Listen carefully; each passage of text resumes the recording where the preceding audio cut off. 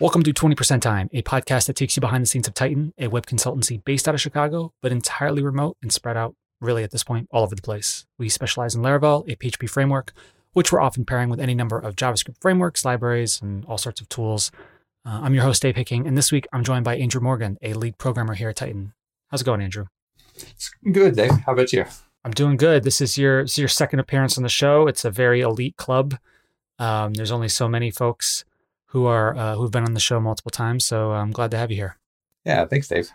Good to be back on. So in the intro, I was quickly saying, we specialize in Laravel, we do some JavaScript stuff.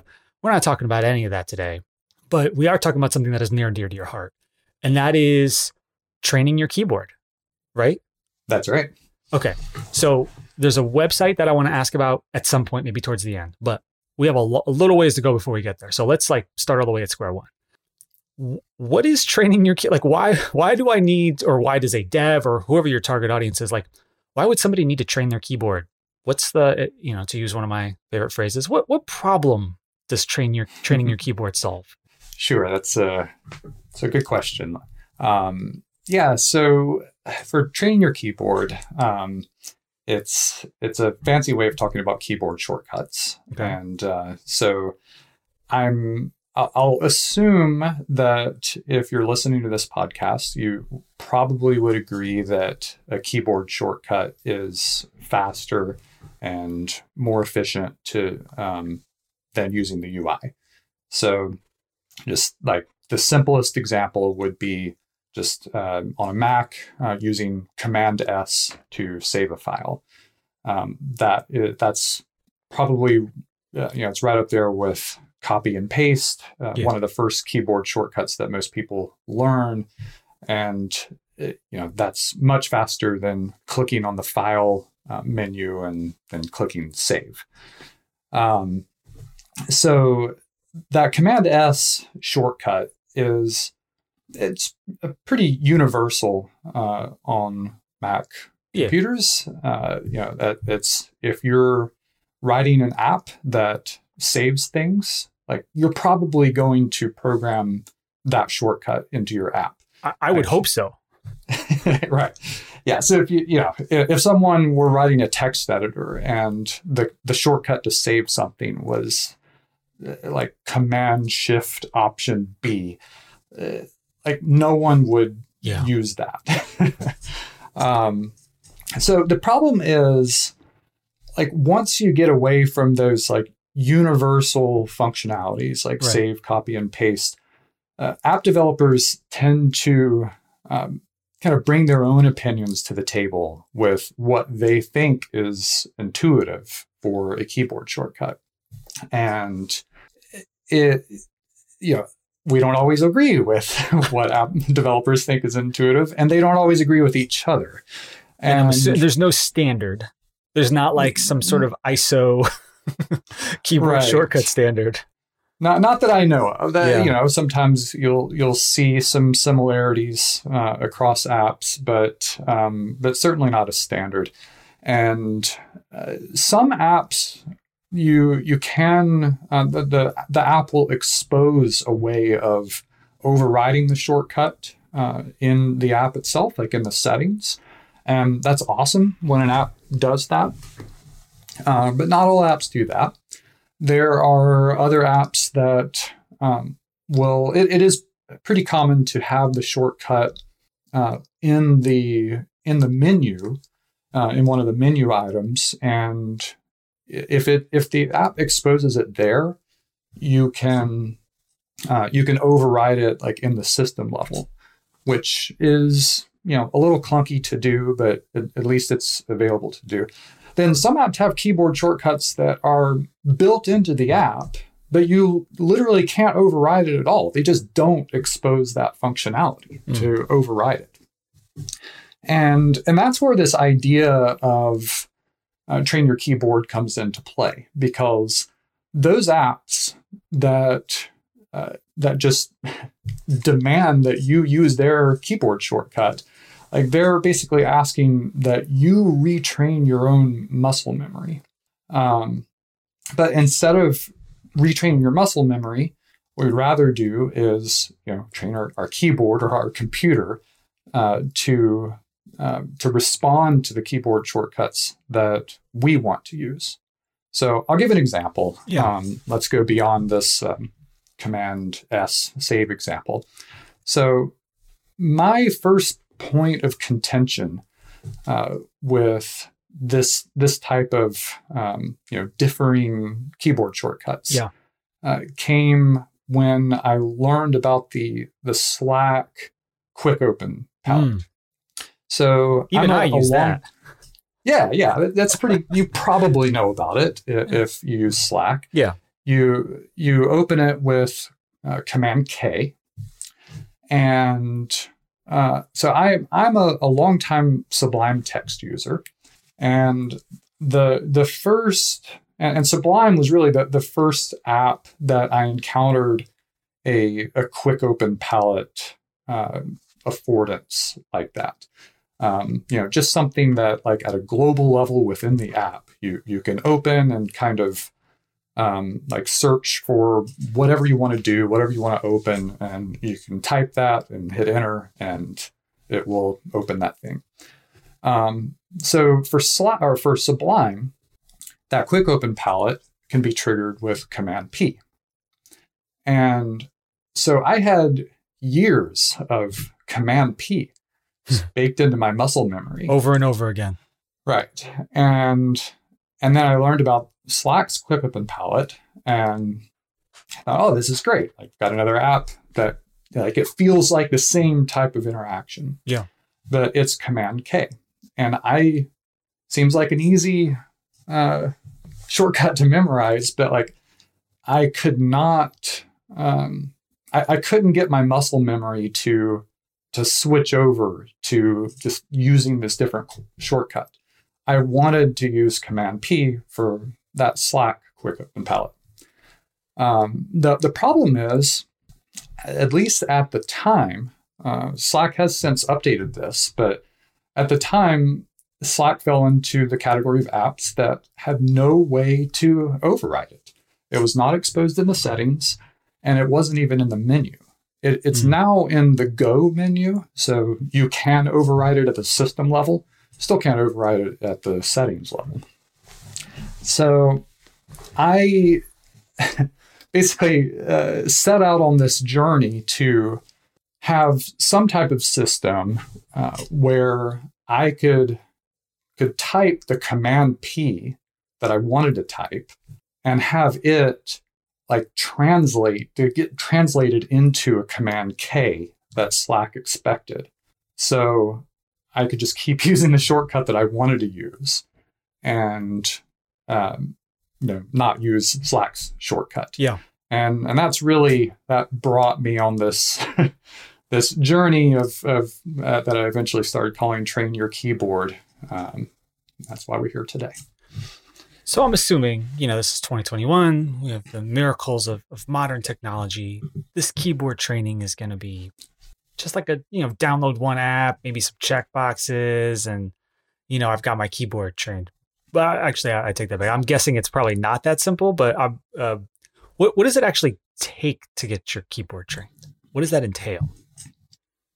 That's a good question. It's not as easy as I would like for it to be, but there are a number of tools to install with it. The first is so there are two primary tools, and then there's also a companion tool. So the first is a tool called Carabiner Elements. Yep. So it's a lot of people are probably familiar with it. It's a tool that allows for key remapping, like at the system level, and it has a config file that is defined in JSON format. And now there's a companion tool on top of that called Goku. That if you look at the JSON format for Carabiner, it's a pretty dense and kind of difficult to manage manually. But Goku is a layer on top of that it just provides a much easier, more terse syntax for defining your key remappings, and then it compiles down into JSON. And then there is also a tool called Hammerspoon.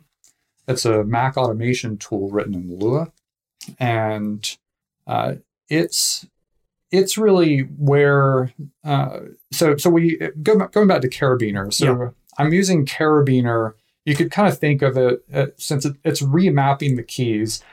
It's like sending a request, basically, of, here's what I want to, here's the action I want to take. And then Hammerspoon is listening to that action, and it's set up. Hammerspoon will recognize your context. So that's where we get into, going back to that Command P example with Sublime and Slack. Yeah. Hammerspoon will hear that Command P, basically, and it will say, if Slack is the current app, then let's convert that into a Command K. Okay. So, and then finally, there is a tool that I've written called Hyperspoon. Okay. And that is... Now we're getting really advanced. You've gone from like, I'm taking stuff that's off the shelf to, it's time to write my own. Yeah. So Hyperspoon is, it's a tool that I've written that is, it's really inspired by how Laravel defines routes. So if you think about a Laravel route, the syntax, there's like route : get, and then then you put in your the path. So say like /login, yeah, and then you've got like your controller and the method. So Hyperspoon is written in that similar type of syntax where it says hyper : app. And you put in the first parameter there is your app that you're contextualizing this shortcut in. And then you say : action, and you put in the type of action that you're doing. So thinking about that quick open palette, the action would be open. And then the next parameter after that would be a Lua table, which you can think of kind of like an array or like a JSON object. And it's a table of mappings. Yep. Makes sense. So it's, within that open action, what are the types of things that you might open, which we'll get into more later. But the whole purpose of Hyperspoon is really to remove some of the extra repetitive things in Hammerspoon and just get down to simplifying this idea of having a system where you have one shortcut that responds differently in different apps. Okay, I think that makes sense. So why, or at least to me, I'm not a dev, so but I think I got it. Why call it Hyperspoon? Yeah, so hyper is kind of its own concept. And okay, tell me more. Yeah, so a few years ago, I was on a project with Jose, and Jose Soto, formerly of Titan, and he was doing this thing with Carabiner where he was using he was defining the caps lock key as an escape key. Okay. So, it's just a lot more convenient than reaching all the way up to escape. He probably did he have an old touch bar? Is that was the problem? He didn't have an escape key? Probably so, yeah. And he was also using it as a modifier where if you held down caps lock, then he would use the Vim directional keys, the H, J, K, and L directional keys. So like saying holding down caps lock and J would go down. Traditionally in Vim, J is down, K is up, H is left, L is right. Okay. So he would use caps lock to be able to turn those keys into arrow keys basically in any app. Okay. And that kind of got me interested in that whole concept. And I was reading and stumbled upon the idea of the caps lock key as what's called a hyperkey, which is basically overriding a key to where holding down that one key converts it into holding down Command, Option, Control, and Shift at the same time. So basically, like a keyboard shortcut that no app developer would ever build into their app, because no one's going to use that shortcut. And the purpose of that is to eliminate these conflicts. Because when you start getting into overriding shortcuts, you can easily conflict with shortcuts that are already built into other apps. So the whole purpose of Hyper is to avoid those potential conflicts. And as I started really developing the system of contextualizing these keyboard shortcuts, it really turned into using the caps lock key and other quote unquote hyper keys to be able to trigger these actions in Hammerspoon. So it's in my system, it's no longer directly converting the caps lock into Command, Option, Shift, Control, but it's using that as a modifier to call an action in Hammerspoon. But that's really the origins of Hyperspoon. Okay. It's kind of a callback to the concept of hyper as a modifier. Okay. So if I'm a dev and I'm listening to this and I'm kind of intrigued, but maybe I need a little bit more to push me into the world of training my keyboard, do you have a go-to example for like something that has like something that you have done with this system that has really like made a big difference for you, or just made something that's super annoying much easier? Sure. Yeah, I'll use a simple example first. Like a few apps that a developer is typically going to have open on your computer is, say, a text editor, probably your browser, maybe a chat app like Slack or Discord, and a notes app. Let's use those as an example. So one common interaction that you would make with your browser is navigating back to the previous page.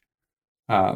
Maybe less frequently navigating forward, but you would do that sometimes as well. And the browser has the back and forward buttons there in the UI in the top left. You also can do it with the mouse or the touchpad. Yeah. But that can be a little annoying as well. But there are shortcuts for those. In Chrome, I think it is Command left square bracket for back, right square bracket for forward. And but these other apps, say Slack, going back to the Slack example, yeah. Slack can go backwards and forward as well. And I think they're the same shortcuts. Command left bracket for back, right bracket for forward. And Notes apps can do that as well. Now, depending on the Notes app, sometimes the shortcuts are different. As an aside, there's seems to be like a little battle going on between the right and left square brackets and the arrow keys. Some apps I'll see it's like Command Shift right arrow and left arrow. I was just going to say, I didn't even know in Slack that the brackets worked, because I use Command left arrow, right arrow. So there you go. Oh, did you override that? No, that's just how it works. Oh, really? Yeah. Oh, maybe they support both. I didn't even know that. Yeah, but, that's interesting. But as you say, right, different apps do different things. Yeah. But on Slack, though, like this is something that like I've seen people type in, in Slack itself and on Twitter, like, oh, how do you go back? And, that's it's a shortcut that people forget. But if you get used to using it in the browser, going back and forward, then that starts to carry over into other apps. And so going back to the idea of using caps lock as a modifier with this Hyperspoon tool, the way I have mine set up is it's caps lock H to go back. Okay. And so remember H in Vim is kind of Vim. Inspired by Vim. Yeah. That would go left. It's like left arrow in Vim. So caps lock H goes back. Caps lock L goes forward. And so that's something that I have that same keyboard shortcut to go back and forward, whether I'm in the browser or in Slack. So I can be in a channel in Slack and get a message and open the quick palette to respond to that message and then go back, right back to where I was. Yeah. And it's just really simple. Now, in a text editor, this is where I start to rely a little bit on a more abstract idea of what going forward is. So most text editors have a go to definition functionality. It's typically like if you're on a function that you're calling, something like that, like you can hold down Shift and click on that function and it will take you to that definition. But that's typically there are keyboard shortcuts for that as well. So I think about that interaction with my text editor as going forward. Okay. So it's not in the same way as a browser, like going forward through the history state of the browser, but it's jumping forward to that function definition. And so that's something I'll frequently do. Like in Laravel, maybe I'm on has many through method and I can't remember the order of the parameters.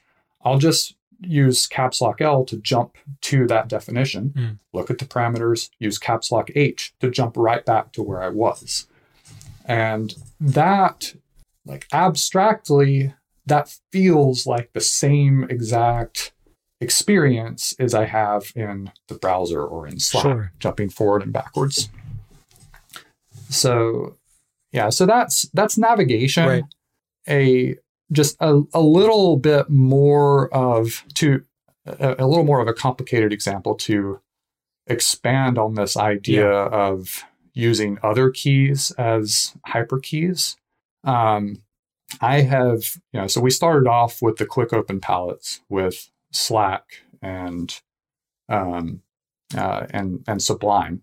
So I have, as I've gotten used to using the caps lock key, I have switched over to using caps lock plus O as like what I'm calling like my default way of opening things. Okay. And that O has really it's taken on the meaning in my system of open. And over time, I started making other shortcuts so that will open a specific thing and like jump right to that thing. So, for example, let's go back to Slack again. I can do caps lock O, get the quick open palette, and type in the channel that I want to open. Right. But let's think about going to the general channel. That's a channel that I'll go to many times throughout a day. Yeah. And I don't want it kind of like starts to create this friction, this annoyance of like, okay, I now like over and over, I'm saying caps lock O, then typing GEN and then enter. And so at some point I flipped this shortcut around and used O, the O key, as a modifier. So this is all set up in Carabiner and Hammerspoon, using the O key as a modifier, and then the G key as like the target that I want to go to. And so to go back to the general channel, I just hit OG. And whatever other channel I'm in, that immediately takes me back to the general channel. Okay. And I do similar things in other apps, like in Sublime. I can say OR, and that will open a repository. It will give me a little search menu to type in a repository I want to open. And text editors typically will have a way to search through symbols or functions on a page. So I in my editor in Sublime, I have a shortcut that's OF, that it will give me a palette where I can search say a function name in a PHP file, and it will jump right to that function name. But that OF is one where here's a case where I'll rely a little bit on the abstraction again. In Obsidian, which is a notes taking app, it allows you to put in markdown headers. Okay. So you can have one or more pound signs. If you know the markdown syntax, and I use that same shortcut. I have it set up where I can type that same OF, and it pops up a menu where I can search the markdown headers on the current file that I have open and jump to that header item. And so that's a case where I lose a little bit of the mnemonic association of, in Sublime, like F is associated with function. Yeah. But abstractly, it feels like I'm doing the same thing. Right. And I mean, there's always context switching, but you're sort of maybe, I don't want to say eliminating it, but you are maybe slightly lessening it, because it's no longer like when I switch, because sometimes, context switching isn't just switching between projects or tasks. Sometimes it's like, okay, I got to go over here. I got to remember, what do I do? Oh, wait. I'm flipping back and forth between Slack and mail, and then I'm jumping. Maybe I got to go get something, you got to get something for, a client has sent you an email, which hopefully we try to keep to a minimum at Titan. We do it all in Slack, right? But like, oh, I sent it to your email. Great. So you're jumping from Slack. Now you're jumping to your email. Now you're grabbing this. Now maybe back to Slack, and then maybe back to your editor. It's kind of, if you're trying to fly around, it's kind of a pain, right? I mean, or you could just use the mouse. But as you're saying, like the whole point is, these are your tools and you're using them day in and day out. Make them work for you, right? Yeah. Have it so that you can just do the same thing and you know what you're doing, and you're not trying to remember, oh, in this app, how do I do this same thing? I get it. It's a powerful concept. Yeah. And when another benefit to this as well, to defining these shortcuts in this way, when just early on, when you're learning how to type, you learn about the concept of, or the value of keeping your fingers on the home row keys, right? That's pretty common thing. But they definitely taught us that for sure. And but something that annoys me about a lot of the traditional shortcut modifiers is that often they kind of force you to take your fingers off of the home row keys to hit those shortcuts.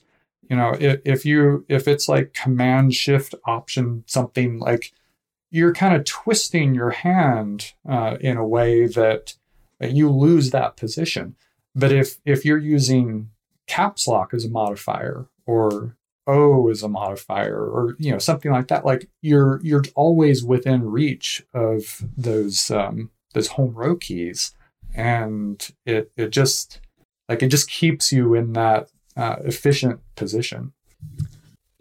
So here's a question: how do you decide what you should customize, right? Because I could see someone getting really into this, but next thing you know, they either are looking at this and going, well, this isn't important enough to customize, and so they don't use it, or they go the other way and they're like, oh, well, I got to spend the next week. I'm taking this whole weekend. It's, shut the blinds, turn off.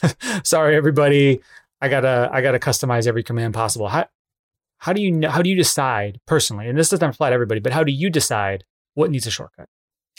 Yeah. So for me, I hinted at this, I guess, with the going to the general channel, like Yeah. jumping to that. So for me, there's a direct correlation between the frequency that I perform an action, the number of steps that action requires, and the friction that I'm experiencing when I perform that action. So in that Slack general channel, like if I'm jumping to the general channel, 20, 30 times a day or something, like it's annoying to me to open that palette and always type GEN. I want a shortcut that goes directly to that. Right. But if there's a different channel that I'm going to, just once or twice a day, well, who cares? Like I can just open the palette and start typing the name and hit enter. And so that it's a similar feeling with other apps. It's I think about the frequency, like what are the shortcuts that like I need closest to me because I use them so often.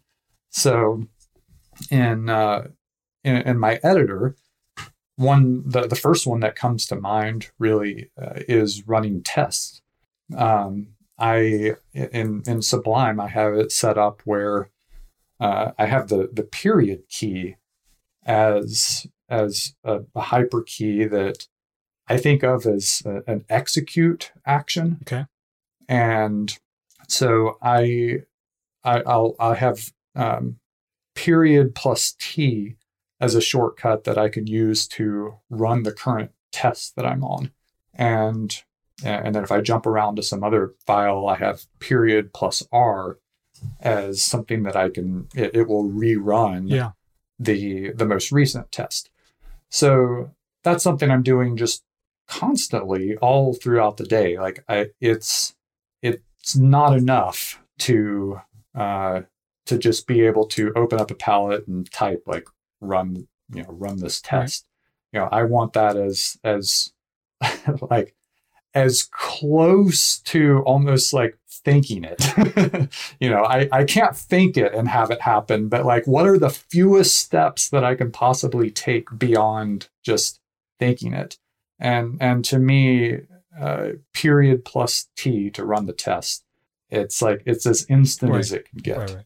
So there's a bit of a... So I let friction really that's my guiding factor on how much friction am I experiencing. And, so I'm kind of scratching my own itch when I make these shortcuts. And that's true of any kind of sort of optimization, right? I'm sure this is true for every dev, but once you realize, oh, I can make a computer or I can make something do this, all of a sudden you're like, oh, well, I should automate all these things. Well, it's like, all right, well, I think there's an XKCD comic about like how like only automate, if it takes this long to automate, you should only do it if it saves you X amount of time or something like that. But okay. So we've talked about what training your keyboard, kind of what that means to you. We've talked a bit about some of the software behind it, some of the reasons you do it, some of the things you can do. How do people, if I'm like, let's say someone wants to sort of learn more, like where do they go? Do we have a wonderful central location for people to go to? Yeah, we're working on it. So tell us about the website. Yeah. Well, before I jump to the website, I think it's worth noting it will probably be published by the time this podcast airs. I think that's the there's plan, a blog post. Yep, we got a blog post. There's a blog post that should be out called "How to Train Your Keyboard." That's the first place that I would hope that people will look, because it really outlines all of the steps of installing these tools, and it gives a lot of examples, a lot more examples. It can be a little difficult to talk about these things on a podcast, right. but the blog post walks through a lot of these examples, and really it goes into the idea of creating your own system. So you can even see during these examples today where I'm kind of grouping these like actions, like these open actions and execute and navigation, those types of things, the blog post goes over a lot of that stuff. So I'll definitely link to that in the show notes. So if you're listening to this, you'll find a link to this blog post in the show notes. We'll make sure that they're timed so that the blog post comes out, because it really is like it's true. The website will be cool when we talk about it. But if you're talking like nuts and bolts, you want to get started. Yeah, it's great to like talk about it. But as Andrew said, like this is definitely the kind of thing where reading, seeing visual, like this is all very, very helpful. So that's a good point. Thank you. Yeah, and so back to the website, we're working on the idea of, like I said earlier, kind of eliminating the barrier of entry. I'm not the first person in the world to come up with the idea of customizing keyboard shortcuts, but you'll see. I mean, there are plenty of excellent blog posts out there of people doing these types of things, but we're trying to make it so just the setup is easier. So people have less of a reason to not do this, and so that's the first goal of the website is really to just have a place for resources. But it's also, we want a place for people to be able to share what they're doing and get inspired. So a lot of these shortcuts that I have mentioned, they're part of my own personal system. They're purposefully opinionated. It's kind of how my brain works in regards to just how I use my keyboard and what's intuitive to me. But what's intuitive to me isn't necessarily intuitive to other people. But it's fun to get inspiration from how other people are doing things, and I like the idea of just people having their own systems and just having a way to share them and visualize them.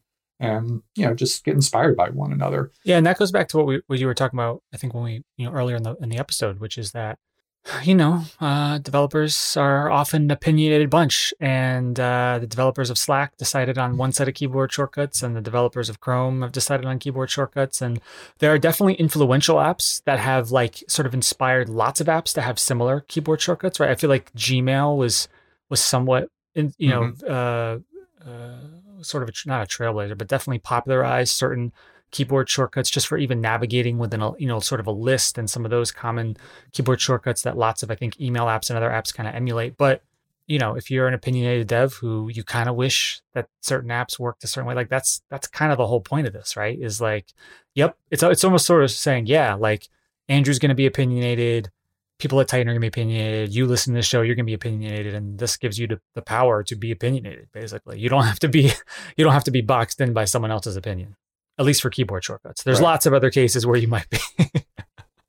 Yeah, and once you have your own system set up, and you have kind of these groups of actions, you start to translate those more across apps. And so recently I've been using the Obsidian note-taking app. And, one of the first things I did with it are just like, I'm mapping over my keyboard shortcuts. Like, okay, where is the quick open palette? How do I go forward and backwards? How do I open specific notes that I want to open frequently? And as I'm learning what Obsidian uses for these shortcuts, I'm just putting those straight into my config in Hammerspoon. Yeah. And it works the way that all my other apps work. Yeah. So outside of this podcast, which hopefully people enjoy, and outside of your blog post, like if someone wanted to learn even more, like dive even deeper into this world of training their keyboard, are there any other resources that you kind of check out or that you link to that you'd like to learn more, that you think people should go to in order to learn more? Yeah, so I would first just search for people's dot files on GitHub, just to see what other people are doing. In the blog post, I have referenced Jose Soto's dot files, as well as Nathan Morgan, now of Titan. He's been doing this stuff for a while, so his dot files on there, and as well as my own. So that's the first thing, is just looking at the dot files and config of other people who are doing this type of thing. And second, I think it's worth reading the Hammerspoon documentation. Their documentation is it's really good. And Hyperspoon is, it's the layer on top of it that makes these keyboard shortcut mappings easier. But there's a lot more that you can do outside of what Hyperspoon gives you. Yeah. And so I think it's worth reading the Hammerspoon docs to just get some inspiration. And finally, as well, we do have a Twitter account. It's Train Your KB. And so we're going to start posting on that, and just see kind of what interest there is in the community around this, and what people are doing. So you can always tweet at us there as well if anyone has any questions. Well, that sounds great. Andrew, is there anything about training your keyboard that we didn't get to talk about today, or that I didn't ask about, that you really want to make sure people know? Yeah, I would just say, obviously, I think this is very valuable for people using a computer. Yeah. I think if you're a technical person working on a computer for a living, you can get value from having a system like this. And I would encourage people to, start with, just very basic shortcuts. Yeah. And, even if you don't get into using the semicolon or whatever, or the period as a modifier, you can start small and you can build up your own system from there. But I would also encourage people to just really experiment with their own muscle memory and what feels intuitive. I have multiple shortcuts that I have switched back and forth a number of times until I just really landed on what felt intuitive to me. And so it goes back to the idea of I'm not really training my own muscle memory as much as I'm trying to discover what already feels natural to me. I'm trying to find the most natural way of using keyboard shortcuts to me, and then training my keyboard to respond to those shortcuts. Well, all right. Andrew, thank you so much. This is it's been honestly just fascinating for me to learn about. Hopefully everybody who's listening also enjoyed. Andrew, if people want to find you on Twitter or online, is there a particular place they should go? Sure. My own Twitter account is Andrew Morgan 3. So you can ask me any questions there. And once again, Train Your KB. That will be a Twitter account we're using for just specifically for this keyboard training type of content. Awesome. Well, Andrew, thank you so much for joining again. Really appreciate it. It was great to have you back on the show. Thank you. Yeah, thanks.